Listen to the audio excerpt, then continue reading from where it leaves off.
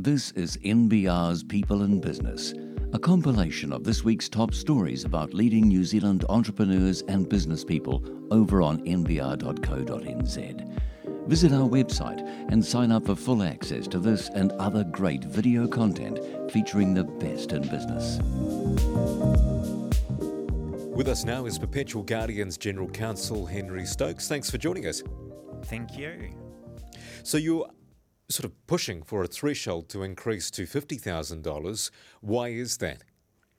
Well, currently the threshold is only $15,000. It has been at that level since 2009. And as you would hear, there's a lot of discussion around the cost of living crisis. Things are becoming even more expensive and the value of the dollar is decreasing on a very quick basis. So 15,000 is a very, very low figure, and it's quite easy to actually pass away with having that amount in assets, because it's assets in general, it's not just cash. But even for younger people who have KiwiSaver, it's often quite easy to reach that sort of level. But then the cost of obtaining probate, which is what is required if you pass away and you do have a will, or if you don't have a will, letters of administration are required, is actually a quite costly process that is required. And the cost of obtaining probate or letters of administration isn't actually affected by the value of the assets that you've left behind. So if you do have only 15,000 and probate is necessary, the cost of obtaining probate is actually going to take a decent chunk of that 15,000. And if you also combine the cost of a funeral, chances are there won't even just be nothing left, but that family members might even have to dip into their own pockets to cover some of those costs. So it really is a case of that to require formal administration for only 15,000, it's far too low. Why bring this up now? It's been in place since 2009. What issues have arisen for you to sort of push your view so far? It has been an issue for a number of years now. However, I think at present it simply really is becoming a increasing issue. The costs of administration have increased over the last few years, and I think that is something that we will continue to see happen.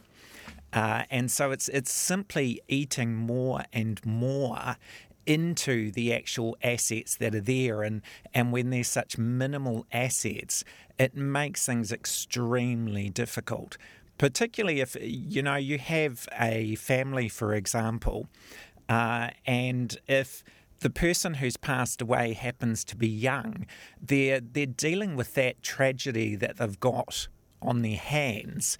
And often they want to use something that's been left behind to sort of give some type of legacy, particularly to a younger person. And then they see everything that is left there disappear before their eyes. And then they not only have to deal with the tragedy, but then they can't even leave some type of legacy or have something there in that type of vein to remember the person that they've lost. Are you hearing more and more examples of this right now? Yes, we do, unfortunately, and KiwiSaver does happen to be a big one. The number of people that do have KiwiSaver and it's slowly ticking away, etc. It almost becomes one of those type of forgotten assets that people don't necessarily think of it as an asset as such, because they're not going to be able to get their hands on it until later in life, and it ticks away in the background. So when we do see younger ones pass away, they've often not given thought to putting a will in place, or doing any type of planning because they consider that they don't have much. Why have you selected $50,000? Why not $100,000 or more? Yeah, I think it is a case of that you do need formal administration to kick in at some point, and it's a case of what can be achieved at a reasonable price in comparison with the actual costs of administration. And I do think that 50K, again, although in today's terms it's not a massive or large amount of money, it is still a decent amount to require formal administration to kick in at a certain level. I think in modern terms it's an appropriate level. It's also a figure that we're more likely to get shift from government when you're talking about a current figure of 15, which of course is a highly conservative figure. To push them up to 50 in itself will probably take some work. To push them higher than that, I think we'd be coming up against a brick wall, I think, in that respect. And it's the government that needs to act here. Is that who you're calling on? Yes, it is. So the Ministry of Justice have the ability to actually change this figure without requiring any changes to statute or actually being passed through the House of Parliament itself. They can pass regulation to change the figure from the current 15. And that would go through as what's referred to as being a order in council. So there is a very clear process already in place to achieve that. It's not particularly complicated, and it can actually be dealt with quite quickly. What's the example overseas? How is it done in other countries? So it varies from jurisdiction to jurisdiction, but New Zealand is basically a very conservative country in comparison with the rest, and we are definitely one of the lower figures in the developed world. And even in terms of the use of technology itself, as well as just looking at the figures side of things, when we apply for probate here in New Zealand, it's still very heavily paper-based, and the applications all go through the High Court. Over in the UK, which is not so much viewed in comparison with a younger country like New Zealand for moving quickly, you can actually make applications digitally to the court to obtain probate, whereas we're still taking very slow steps in that respect. So overall, when it comes to processes for dealing with death, we're still very conservative. So now needs to be the time for that change to be made. I understand another lawyer's made a similar call. Your community's obviously pushing for this quite rigorously. Yes, it is. It's overdue, I would say, as opposed to even now that now is the time. It's definitely overdue. The increases in terms of values of assets in general have moved substantially in the last 5 to 10 years, and this just has not moved with it. Henry Stokes, thanks for your time. Thank you very much.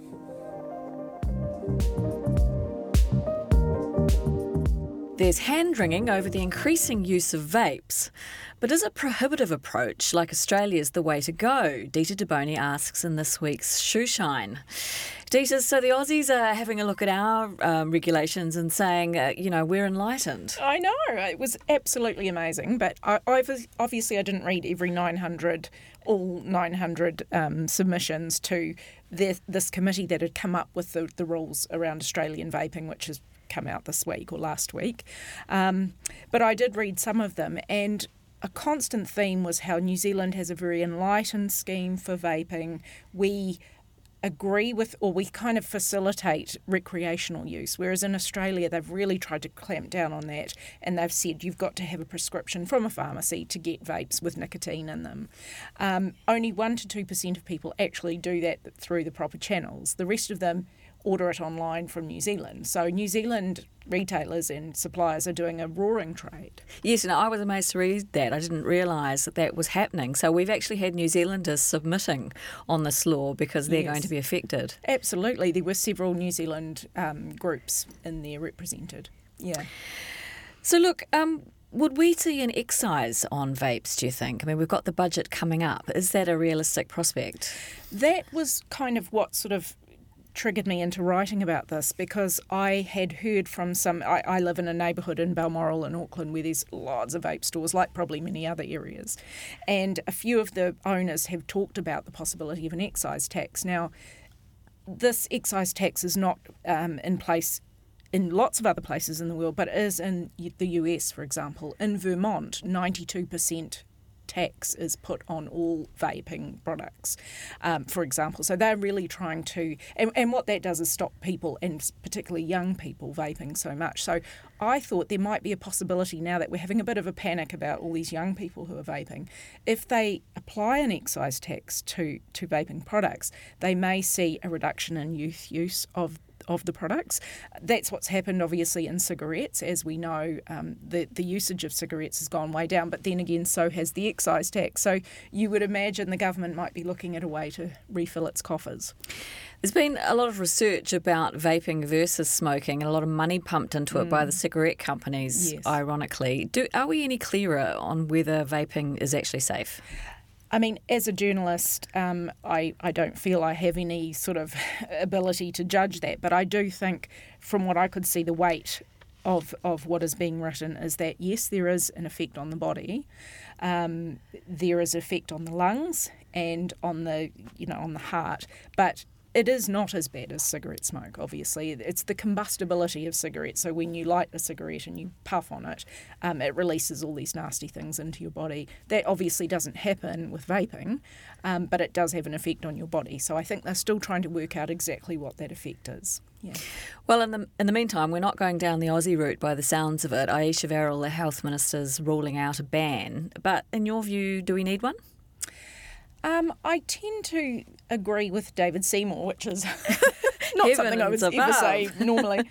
But I think he's right that what's happened is a lot of small retailers and store owners have geared themselves up following the law for a legal product that they can sell, and they're making a lot of money out of it because it's obviously very popular.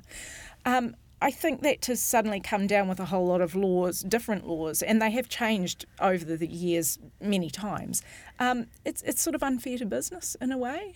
I think there are things you can do, like an excise tax. There are other ways and means that we can kind of dissuade young people from vaping, and the industry would like to see that themselves. That's what they say. They don't think it's a product for under 18s.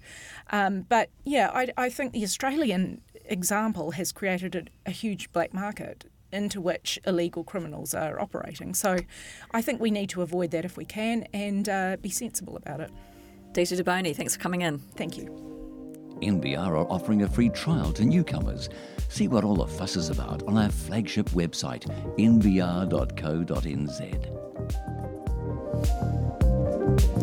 Critical Design is a Kiwi company transforming plastic waste into endlessly recyclable building panels and furniture. And joining me now is co-founder Rui Peng. Hi, Rui. Kia ora, tēnā koe. It's good to be here. So you co-founded the company as a social enterprise back in 2013 Aye. with then business partner Andrew Crowe. What were your aims at the time? Yeah, you're really taking it back, aren't you? We probably started Critical without the intention it was going to be a clean tech startup of what it is today. But we were part of a community. We were mentoring young people to get them into meaningful work. And we spent about 2.5 years doing that, experimented with initial phase was looking at how do we use 3D printing and design and entrepreneurship to create a business that they might be able to own. And as we journey through that, as we experimented with more products, including plastics, people started bringing us their plastic waste. And pretty much at 2018, China stopped buying the rest of the Western world's plastics, right? And we got a really good look at ourselves in terms of what the infrastructure that we had were capable of doing. So yeah, the inspiration came from that. We kind of fell into it, really. We stumbled into this. It wasn't intentional, really. But I'm happy that it's here and what it is right now. So you did a bit of a pivot around 2018, and Andy left, and Adam Ramsfield came in. So can you sort of talk what happened at that stage? Yeah, that's man, you're really taking it back, and I love it.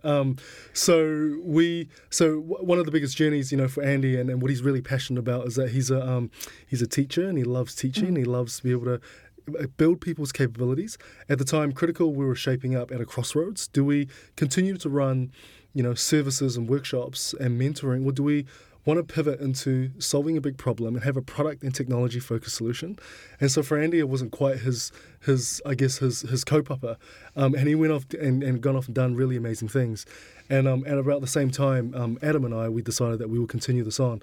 So that was a bit of a like many startups, there's always journeys, there's always pivots, there's always ups and downs and stuff that we make. But yeah, Andy's still my best mate, and we catch up every day almost. So are both of you full time in the business, or do you have day jobs? I am myself. I am on there full time as of the start of this year. So we managed to be able to fund this. We bootstrapped Critical ourselves to date. So we had part-time jobs, and the other part-time, I had a 20-hour job as a consultant at Ernst & Young, and then in my other time, if my wife and my kids are happy, we will do Critical, and that's 40, 50 plus. So the hero of the story is probably my wife and our whānau. So yeah. But Adam retains another job, doesn't he? Adam retains another job, so he sits on the board as an advisor for us. So you hit the media headlines when a tornado tore the roof off your new factory. How devastating was that for you? Yeah, it was pretty devastating. I think we before then we raised the pre-seed between investment, sort of friends and whānau investment, grants and stuff. We raised about $500,000, and we launched a pilot plant over in Papatuitui. And it was the day after the tornado hit us, and the day after we set everything up, and it was hugely devastating. So it took us about 6 months to recover. It comes to show just how, I guess, prevalent climate change is, even how the start of this year has started.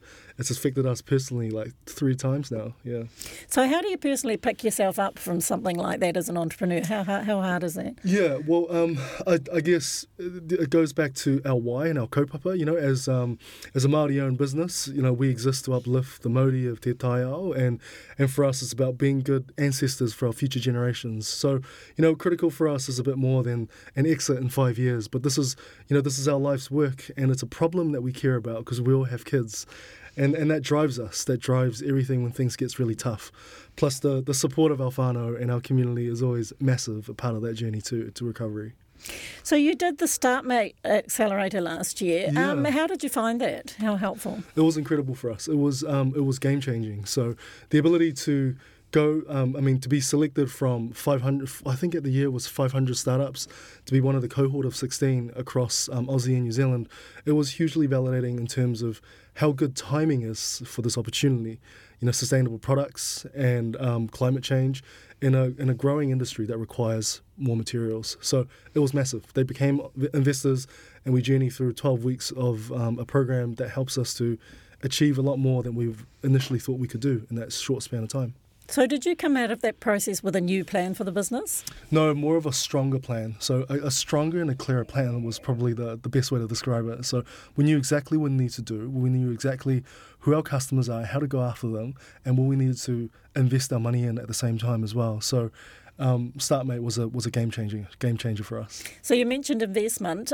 Do you need more investment, or where are you at with that? Yeah. So at the moment we're in a seed investment round. We've opened the allocation to 1.5 mil, and we've currently have just under 1.2 mil committed from the likes of Soul Capital, K1W1, the Anglican Diocese have an impact venture fund. And some other partners that we have around there too. So there's about a 300k allocation that we're looking for any strategic investors might be interested to come on board to be able to help us mature faster in the market. So what are you going to use that money for?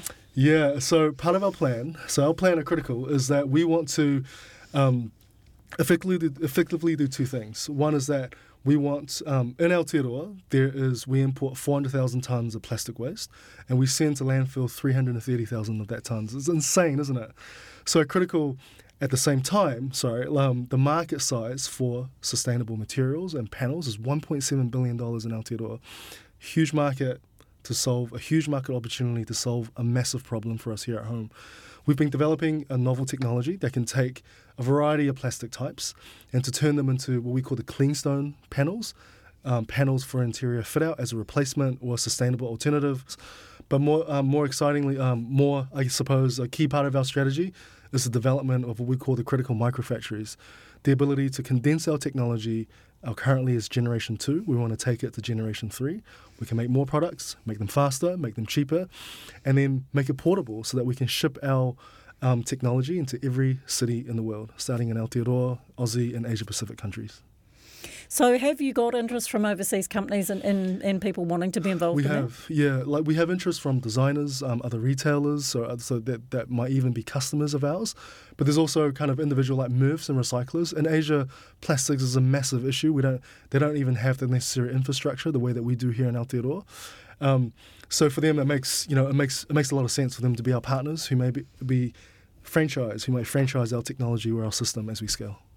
So how do you marry your ambition? You know, you were a social enterprise. Have you sort of left that alone and you're now just focused on being a company that has a good sustainable outcome? Yeah, I've always felt, like in my 20s, I've always felt wrongly so that there was a dichotomy between either you are a successful commercial enterprise or an organisation for social impact. And that was like the struggle that I've had. I've always felt like, man, if I went down this route, I'm going to sell out on my social values, right?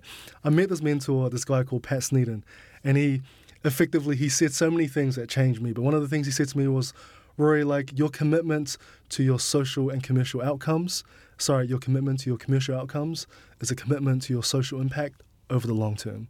So for us, what it means for us, as a Māori-owned business, but also as a kaupapa Māori business, is that as we create a compelling commercial product, it is the way that we use that profit and use that money that really matters. And for us, that's about kaitiakitanga and manakitanga. So how will you use the profits? Yep. So every business in Aotearoa technically has a responsibility to Te Tiriti o Waitangi. And for us, it means a couple of things. It means, first of all, prioritising other Māori and Pacifica suppliers is integral to our supply chain. It also means about prioritising more Māori and Pacifica hires within our workforce. Now, we're a startup. We're only a team of 8, so we're very small. But we have these ambitions, and now we have the backing of impact investors, which means that these will be the basis of how we make our decisions as we continue to grow and scale. Okay. What would you say has been your hardest moment in business? Yeah, man, I wouldn't say there was been one hard moment, but many hard moments. The tornado was certainly one of those. I think oftentimes when you think about entrepreneurship, you think this highlight reel of going from 0 to 1 and having massive success. But the reality is that it's just a grind. And you might pursue a particular deal or contract that they gave you your customer gave you the vibe that they committed to, and all of a sudden they pulled out, and then there's other opportunities that you think might happen, and then the kind of the shaking confidence of the economic recession comes, and things shift and change. And so I think there's a lot of moments, and I probably got too many to count on my fingers. But what drives us is the ability to be able to see this future.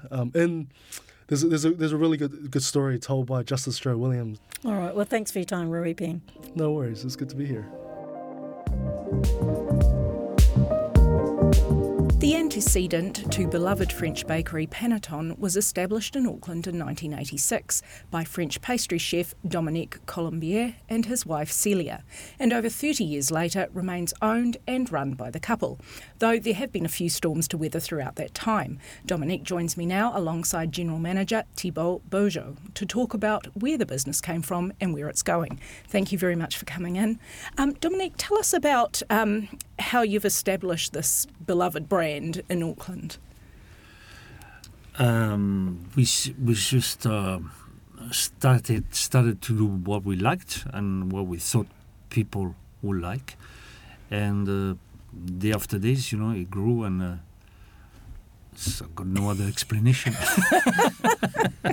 Maybe you can tell us about what you found when you came here. Why did you think there was a gap in the market that you could fill? Why did you think that? Yes, we just, when we first came in 1982, we thought, we could do something a little bit different on the food scene in Auckland. and we came back in '86 and opened La Tarterie at the time at the bottom of Cabot Pass. Right, yeah. And did people sort of flock to you because you were French or because you were offering something completely new? Definitely something totally new at the beginning, but it wasn't an instant start. You know, it took a while to develop as well. It took 4 years for the business to run nicely. But we were different and doing nice coffee, nice pastry, so people came back. That's the main thing.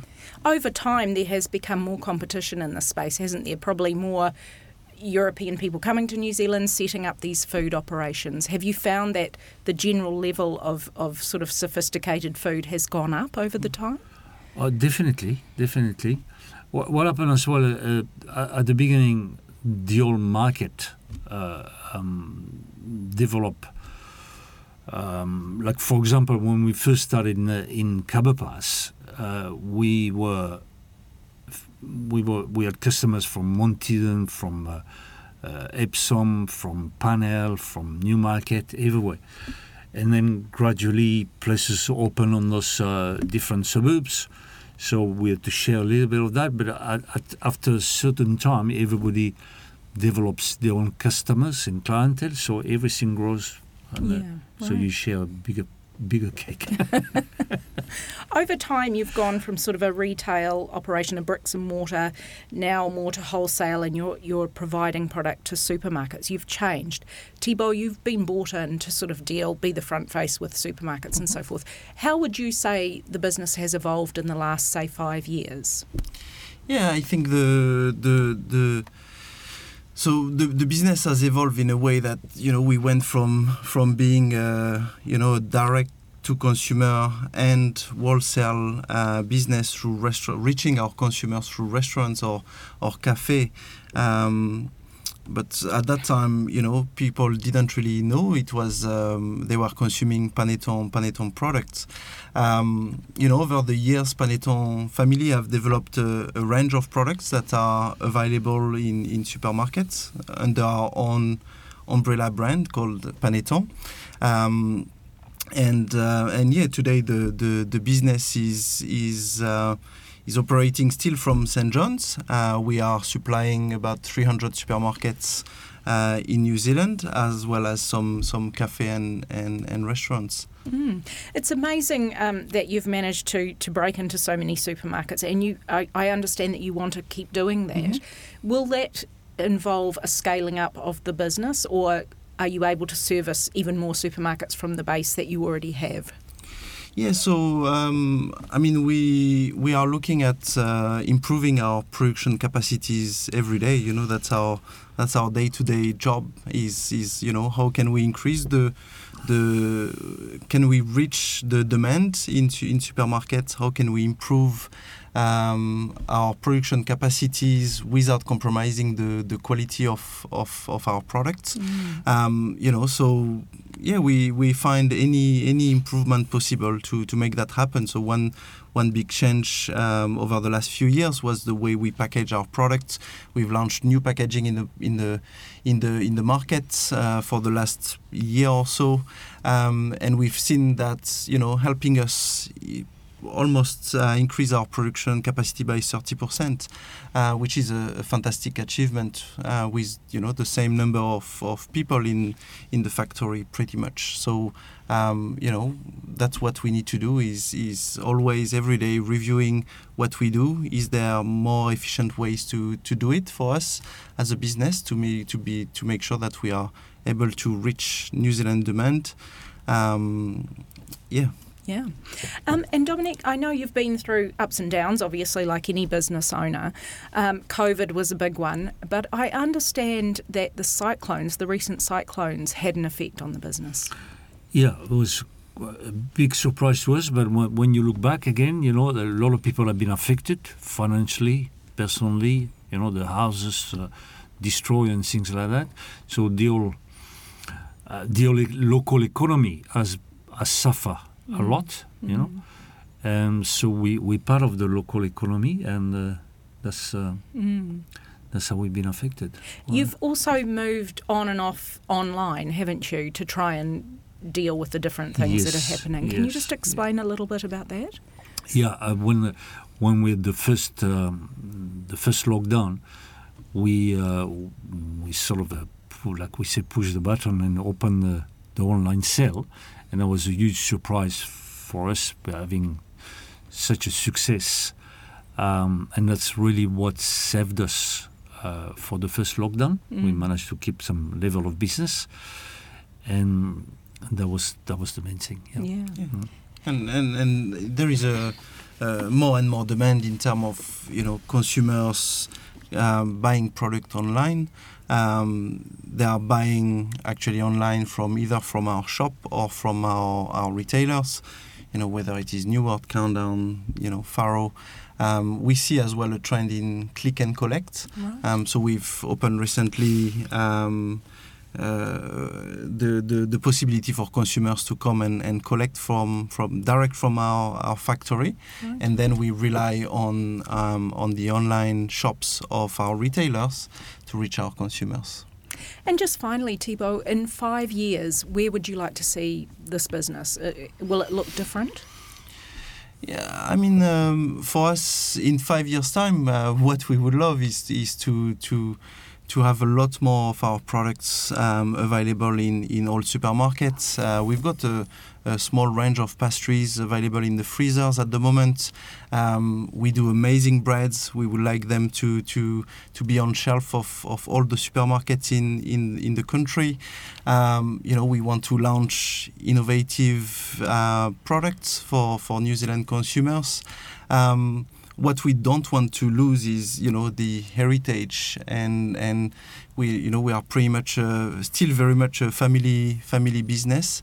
So we still want to keep that culture, that spirit. It's really important for us. Gentlemen, thank you very much for coming in. Thank you so much. Like what you're hearing?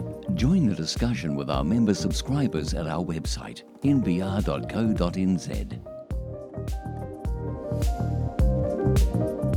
Carl Blake is a partner and employment law expert at DLA Piper and is here to talk to me this morning about a proposed bill aimed at clamping down on employers not paying what they owe. Carl, what is the Crimes Theft by Employer Amendment Bill? Right, well, this is something that has relatively come out of left field from a New Zealand perspective, but it is something, and again, we've talked about this before, is across in Australia already in 2 states. So it's not a surprise in the sense that it doesn't exist as a concept, but it certainly wasn't part of Labour's election manifesto, and we didn't really see it coming. So what is it? It's intended to pretty much address the 0.1% of employers who intentionally don't pay wages and salaries. As with all employment minimum standards, there has to be one size fits all. And the 99.9% of employers who this would never affect are going to be captured by it, however, and which does throw up some interesting sort of side effects, really, because at its heart, the law is intended to address in a far more serious way the underpayment of salary, wages, or anything you have to pay under your employment agreement or law. So that would include holiday pay, anything under the Holidays Act, obviously salary, wages, but also anything that you were required to pay. And there needs to be an intention not to pay, which is important because, again, as we've discussed before, the Holidays Act, for example, is extremely difficult to interpret. Many employers, large employers, with the best intentions and the best advice, still get it wrong, and that's just the way it works. And it's not intended to capture those people who are doing their best and fail. It's those employers that say, right, I know I owe this person this amount of money, but I'm not going to pay it. Right. And what the potential confusion can lie in is, well, what about those who outsource payroll? What about the decision-making process? It's expressly omitted that it doesn't cover, for instance, directors of a company who may aid in a better breach. There may be, in the worst possible case scenario, a situation where a company's board knows this is happening and doesn't address it. Think of health and safety. That's exactly the opposite. You've got direct involvement and buy-in from directors needing to be actively involved in such decisions and can be liable if there are problems. But here you've just got the employer who intentionally fails to pay salary, wages, can be a criminal offence as opposed to a civil one. As you say, this is a very limited number of people that would qualify under this bill. Is there no remedy at the moment for this kind of behaviour? Well, that's a very good point. As with all the pendulum swinging over the years of a more employee-friendly work environment or a more employee rights-driven scenario, we're seeing situations where it's going to be easier or more, the consequences will be more significant. But yes, you're right. There are currently ways, if you're not getting paid by your employer, of course you can sue them for that. Right. The difference being is that if you look at some of the cases, and it's, again, this 0.1%, the employers that are out there that we know about, typically small, maybe retail operations, they may have immigration issues, they may have failure to pay holiday pay correctly issues, they're just sort of the recidivist offenders. They now have potentially a far greater motivation to not just simply say, well, we're being sued, who cares? Because if you do read various Employment Relations Authority decisions, you'll see something like an applicant appeared and there was no appearance from the defendant. And a lot of the times it's just simply ignored, or there could be a finding that an employer does owe an employee some backdated salary or wages, but they simply don't pay it. This will be that next layer of incentivising by way of punishment compliance. Right. So the current ones kind of scoff at the law as it is at the moment. Also, it sort of throws up the idea that you'd have to have the wherewithal to be able to sue. You know, you'd have to have the money or the backing. Correct. Or something. So and that's also a very good point, because here we've got, with obviously a criminal offence, you've got different parties involved. You've got the police, you've got the court system, whereas at the moment it's driven absolutely, as you said, by the employee. If they have the advice of a community law office or a lawyer that will assist, then they can get a case off the ground, but maybe they won't. The access to justice issues are prevalent, and this is again intended to assist with ensuring that our most vulnerable employees are protected. In here you say, currently offences relating to theft by a person in a special relationship are insufficient to account for wage theft by employers. Can you just explain a little bit about that? So that quite comes directly from the explanatory note to the bill, and it effectively just reinforces the point you've just made, which is that, look, there are avenues already for seeking payment of unpaid salary, wages, etc., but they're just not having a deep enough reach. They're not allowing those who desperately need it the most the help that they need. And the hope being that this will take the prosecution element effectively away from the employee and into the hands of a prosecutor, say the police. Can I risk asking you a question that could kick off, in theory, a 2-hour conversation, but we'll keep it brief. How do you prove an intention not to pay? That was one of the points I was hoping you'd ask, because we've got a couple of questions about how this is going to work. Firstly, the interaction between the agencies. At the moment, you've got employee suing their employer, and that happens in the Employment Relations Authority. It's very simple, very linear. Here you've got other agencies involved. You've got a Crimes Act, which doesn't plug in naturally to the Employment Relations Act. You've got, will you have to go to the Employment Relations Authority first to prove you're owed the money, and then the police get involved? And that's where, under typical employment laws, there's no concept of ready intention. There are some aspects of good faith where it needs to be an element of not simply omitting to do something. You actually need to be, to act in bad faith, you need to, intend to effectively. So proving intent, absolutely a grey area. I mean, how do you do that for an employer? You're probably going to need to look for that smoking gun email which says, I know we owe Carl this amount of money, but we're not going to pay it, which clearly, you're not going to probably see.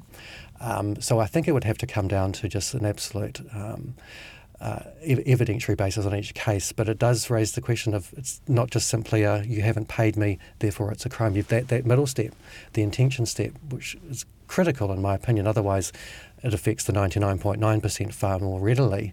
You have to actively not pay someone and mean to do it. It's almost as though this is a stick, with which to threaten employers, because also the maximum penalty is a year imprisonment. A fine of $5,000 isn't so bad, but for a business, the maximum penalty is a fine of $30,000. So it's saying, basically, this may never come to pass, but you better not do it because these are going to be the penalties. Correct. And funny you said about the penalties, because looking across to Australia, Victoria, $1 million is the penalty for a business. In fact, it's just over $1 million. 200,000 broadly for an individual, and 10 years in prison. So And there have been prosecutions, not at that level, but there certainly have been. This has worked in Australia. There have been fines. I think it was, from memory, a 7-Eleven franchise in Queensland was prosecuted successfully. So look, it's not something that's just theoretical. If this is in place, it can be used, and that's probably something that needs to be considered, because it's not just one of those bills that might not go anywhere and it won't really affect me as an employer. I think I keep talking about this 99.9% of good employers that would never do this, but it does raise other issues about something like, well, what about an unpaid bonus? Or I think that you have not paid me what I'm owed. And the employer says, well, no, that's at discretion not to pay you. You didn't earn it. I say, well, hang on, I'm owed it. This is now a crime that you're intentionally not paying me. So, well, hang on a minute. It opens up a door that I don't think it was ever intended to do. This isn't capturing the senior executive who's not paid his or her bonus. It's intended to capture the minimum wage worker that's not getting paid their wages. But as I say, it's one size fits all. It's a law that applies to everybody. Can I just ask you two more things briefly? In Australia, does the bill include punishment for directors? No, not that I'm aware of. I'd need to double check that, but I think that is consistent with Australia. There are also other jurisdictions. I think even somewhere like Norway has a similar system. I couldn't quite confirm the director element, but again, I think it's just probably expanding it to something that's a bit more complicated than it needs to be to add in another layer like that. Right. And just finally, what is the likelihood of this bill coming to pass? Okay, so we've got, if it wasn't for the Australian experience, I might say that it's a bit more far-fetched, but look, it's operating, it's working in Australia. We borrow and use a lot of Australian laws successfully. Not surprisingly, this has the support of the Council of Trade Unions. And yes, it's election year, and yes, a number of employment law changes have been put on the back burner, so timing is an issue. But again, it's one of those bills where if you think about the policy behind it, it's a bit hard to argue that it's a bad idea. So it's not something that you can easily oppose, because who's going to be able to genuinely say that it shouldn't be greater access to justice and employee rights that are trampled upon should be addressed. It's just the execution. Correct. Yeah. Thank you very much. Thank you. It's time for this week's Economy Matters with Christoph Schumacher. So, Christoph, are you saying the OCR is too high or too low? Well, that depends who you ask. If you ask some of the economists of the commercial banks, ASB has announced a rate of around 3% as a natural OCR, meaning this is an OCR that will neither stimulate nor shrink our economy. So if you ask those guys, they'll probably suggest it's a bit too high at the moment. If you talk to the Reserve Bank, they think it's about spot on, because they see that a natural OCR is sitting at around 5.5%. But if you look at sort of real-time data now and where a Taylor rule-based OCR should sit to bring inflation back to our target rate, it's a bit too low. Okay, you're saying 9%. A Taylor rule-based OCR suggests 9%, but that is the value that we would need if we want to get inflation back to our 1 to 3% mandated target that we have in New Zealand. So it's not a rate that looks at how long it will take. It'll be a rate that suggests implement that rate and we get inflation back to our target. Right then and there, or within a few days? In the shortest space that it can. There's always a lag between these adjustments and how it filters through the economy. The Reserve Bank is attempting to get inflation back in the box. Would you suggest that the current 5.25 is not enough? Probably not if we are targeting an inflation at around 2 to 3%, because we're still sitting sort of between 6.5% and 7%, and that is still a bit high for our economy at this stage. So the current rate is probably not enough if we want to get inflation sort of back to around the 3% mark.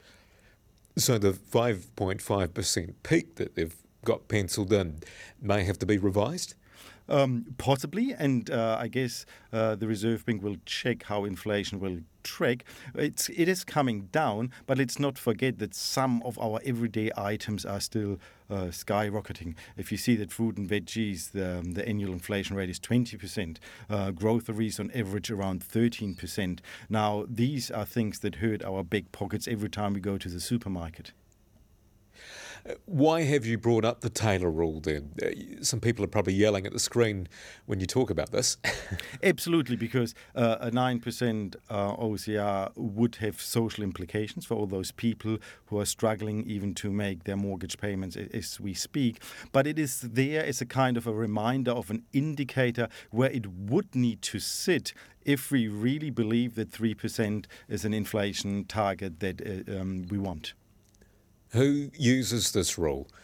The Taylor rule guides reserve banks and central banks around the world. It was initially developed in the US, but even the Reserve Bank in New Zealand, Australia, other reserve banks use it as a kind of guideline of sort of where is the upper level, the upper maximum really. But overall, you're saying, though, that this type of monetary policy comes at a cost. Absolutely, and if the OCR goes up, we struggle to pay our mortgages. And New Zealanders have way above average personal household debt in the OECD. We sit right sort of in the top margin, which suggests that if the OCR goes up even further, people might not be able to make their interest payments, and then houses are on the line and livelihoods and so on. So there is a social cost of sort of very aggressive monetary policy. As well, with the Financial Stability Report out this month, did you notice anything stark in what the Reserve Bank was saying there? Not really. Of course, they are pointing out that things are on track, that inflation is under control, that we are going back to price stability. And that is correct if you look at the CPI overall, but it's a big basket full of 650 goods. So on average, they are on the right track, but the actual cost of living is still very high in New Zealand. It's a very unaffordable place to live, and that's the reality. Christoph Schumacher, thanks for your time.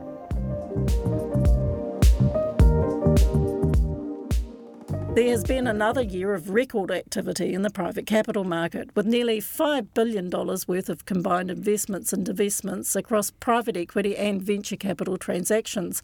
And joining me now to discuss the 20th Annual New Zealand Private Capital Monitor is Colin McKinnon. He's Executive Director of the New Zealand Private Capital Association. So welcome, Colin.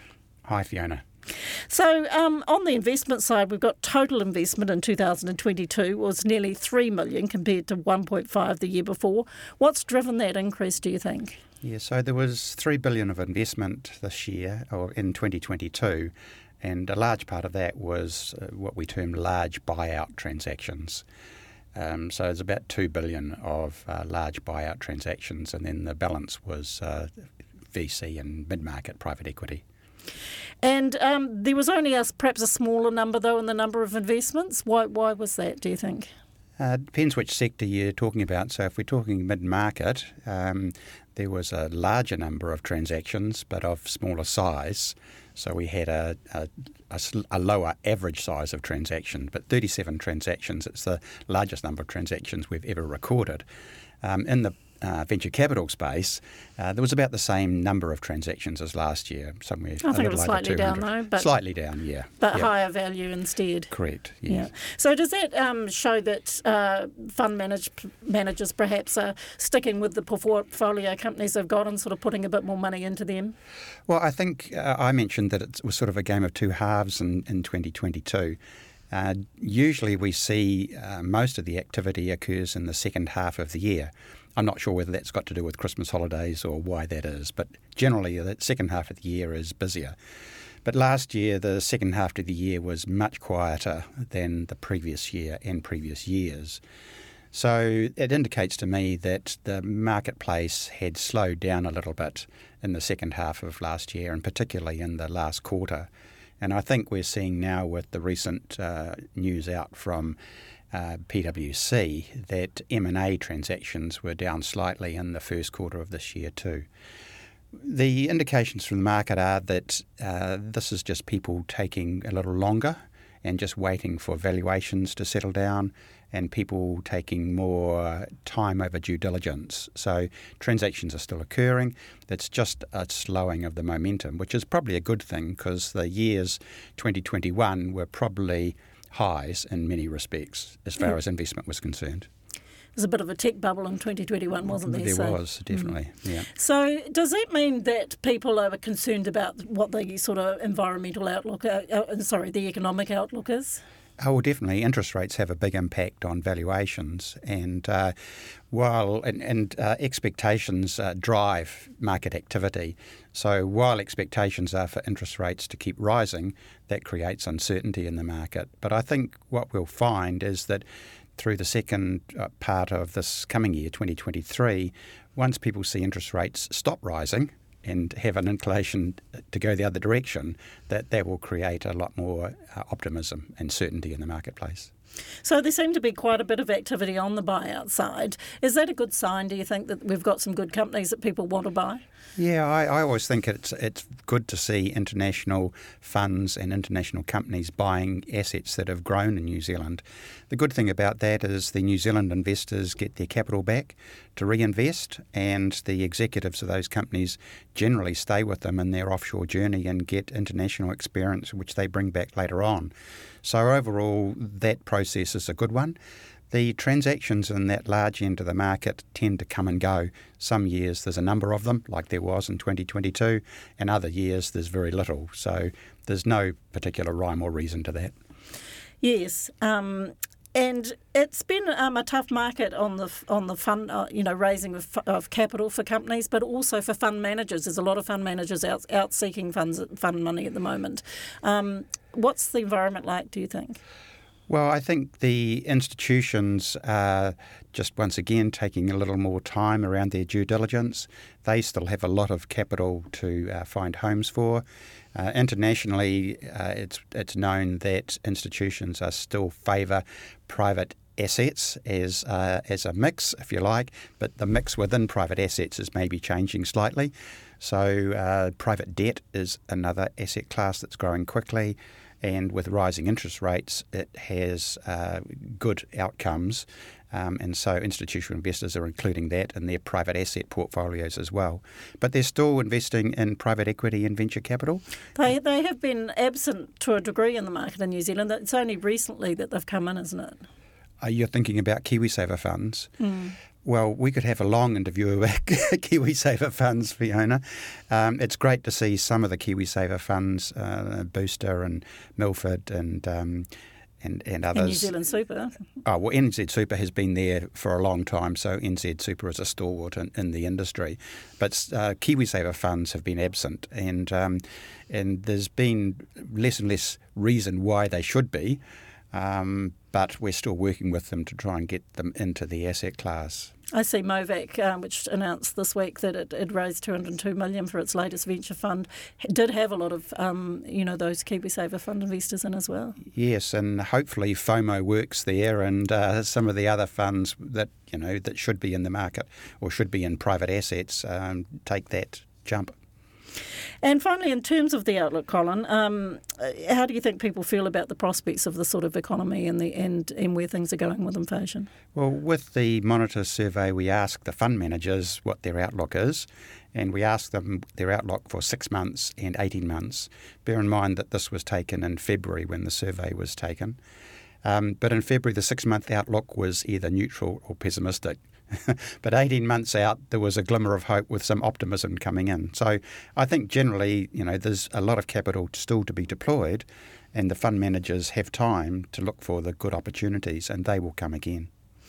So is there enough capital for all the companies seeking money, do you think? From the company perspective, there's never enough capital. But if you're a fund manager, there's too much capital.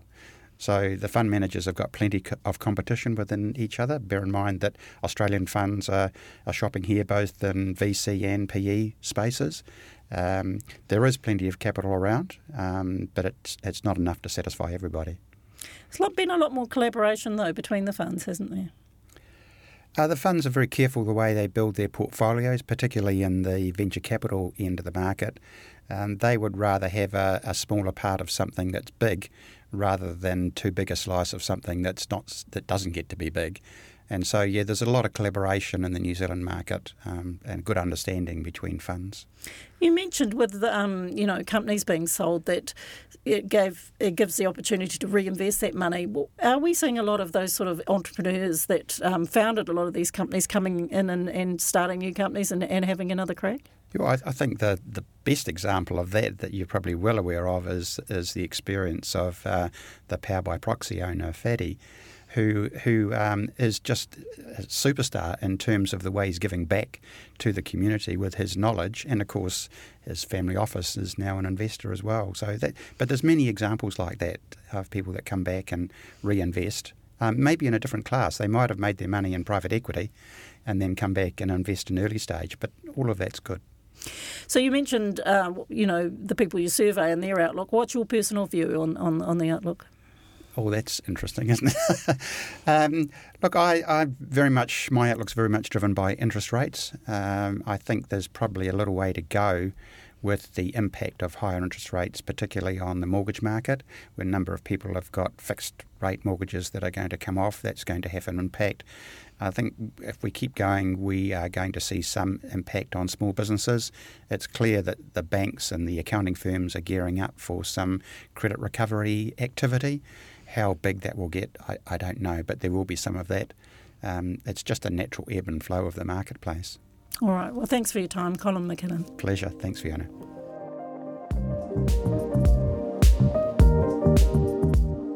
The Motor Trade Association has released its election year policy proposal aimed at whichever party wins power after October 14. To discuss, Chief Executive Lee Marshall is with us now. Thanks for joining us.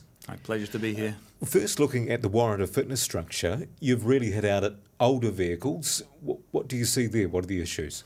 Yeah, absolutely. Well, I think a few different things. When the legislation was changed a number of years ago to move warrant of fitness to a one-year renewal, it was done based on vehicles built after the year 2000. Fast forward a few years, those vehicles are now becoming 23 years old, and as such we think it's sensible to, rather than have a fixed date, to move towards having a rolling 15-year target. How do you ensure all vehicles have warrant of fitnesses then? Well, that's a good question. And I think one of the things that we're asking for in the policy manifesto is for government to have a think about what they might be able to do through MSD, for example, to alleviate some of the problems that we have with people perhaps not wanting to take older vehicles for testing for fear that they will fail. And in terms of the ratio of accidents for these older vehicles, do you have data which shows older vehicles are more prevalent to having accidents, therefore more damage? I'm afraid I wouldn't have any statistics like that offhand, but I think what we can say without any doubt is safety technology has improved significantly with modern vehicles. There's almost no doubt that any modern vehicle would be significantly safer than one 10 years old or more. So, Focusing on the clean car discount, you've called for it to be phased out over time. Why is that? Yeah, sure. So a few different reasons, but I think the simplest one would be we already have a clean car standard which has come into effect targeting manufacturers. There's no need to have a second system which really achieves only the same thing through a different avenue. One of the things we believe the government could do better is to have a look at, if that clean car discount scheme is currently in a $200 million hole, they continue to talk about it being self-funding, and yet at the same time there's a $300 million grant which they've just topped up by another $100 million. So if it is self-funding, we're not sure on what timescale. We feel like that funding could be better diverted to other things. So if electrification of fleet, for example, was something that we wanted to put energy into, that money would go a long way to removing a lot of the barriers that people currently have to choosing an electric vehicle. Appreciating that for any new vehicle, for example, if someone was going to buy a brand new $60,000 Tesla or a brand new $60,000 Ford Ranger, whether it was 60 or 65 probably doesn't make a lot of difference to either party. But what we do know is it's currently cost the government $200 million. They've recently announced tweaks to the discount and fee scheme. Does that go far enough for you? No, not at all. And I guess reading between the lines, that's why I mention, I know we're looking for it to become self-funding, but given they've topped the scheme up to now a grant of a maximum of $400 million, it doesn't look like it's going to happen anytime soon. You're also saying that emission standards are unrealistic. Why is that? Emission standards for the government's clean car proposals and the ultimate end goal of reducing emissions. Oh, yeah, sure. So one of the pieces that we are calling for is for the government to reconsider the current targets in place. For absolute clarity, we support the intention to decarbonise transport. We're all for that. And we would broadly support any measure that moved in that direction to see that better quality vehicles are brought into the country with a lower carbon footprint. That said, those targets were defined some years ago, and as they currently sit, to give an example, pretty much the most fuel-efficient hybrid vehicle that money can buy would be a Toyota Yaris, which uses 3.6 litres of fuel per 100k. That vehicle, by 2027, with the current scheme, will incur a tax. What we're saying is technology hasn't moved as fast as it would appear the government wanted it to, and therefore it would make sense that the standards are deferred because they're not achievable in their current state. You're also asking for a reintroduction of a scrappage scheme. The government recently announced that was on the chopping block with its bread and butter focus. What would your scrappage scheme recommendations look like? Yep. So, of course, we had a scrappage scheme come in a couple of years ago, and I think our reflections on that are that it was a long way from perfect, but that said, there was still something to be said for that. Particularly if we're looking forward, any old vehicle that finds its way off the road will invariably be replaced by something far more fuel efficient and far safer, and thereby will increase the standard of vehicles on New Zealand's roads. Let's not forget, New Zealand has one of the oldest fleets of any developed nation. Our average vehicle age is almost 15 years. In fact, if you look at the numbers, in excess of 60% of the vehicles on the road are more than 15 years old. So I think a scrappage scheme is a good way, dovetailing with some of the emissions testing changes that we're proposing to reducing the overall carbon footprint of the fleet. What sort of vehicles, or how old would the vehicles be that get scrapped? Well, I don't know that there's any exact answer to that question, but one of the pieces that a big piece of our policy manifesto that we're proposing to any incoming government is we would like to see emissions testing implemented for the current fleet. And we're saying, based on data that we understand from overseas, for vehicles more than 10 years old to be tested every couple of years. There is no doubt that there are currently many vehicles on our roads that would not meet emissions testing standards, or would need to be tuned to meet them.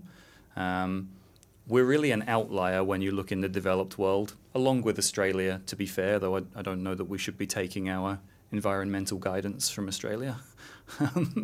But we're really an outlier in not having emissions testing of our fleet. And with that, you've also talked about the dire state of the country's roading network. How dire is it from your perspective? We know what people tell us, and I think you only have to look in the media, look online, talk with your friends, or look outside to know the condition that the roads are in. So absolutely, we would support any call to bring the roads up to standard. Evidently, things have fallen behind. Why is that, do you think? I think lack of funding is probably one piece of it. Another piece, and we touch on this in our manifesto, is that changes were made in recent times to divert funding which is captured from vehicle registrations and road user charges so that it could be used for all of transport. What we would like to see is for taxes that apply to vehicles and that use the road, those taxes get diverted back into road infrastructure. Lee Marshall, thanks for your time. Thank you so much. A pleasure. And that's been this week's People in Business. Thanks for listening. If you're hungry for more and want to join the discussion, head over to nbr.co.nz.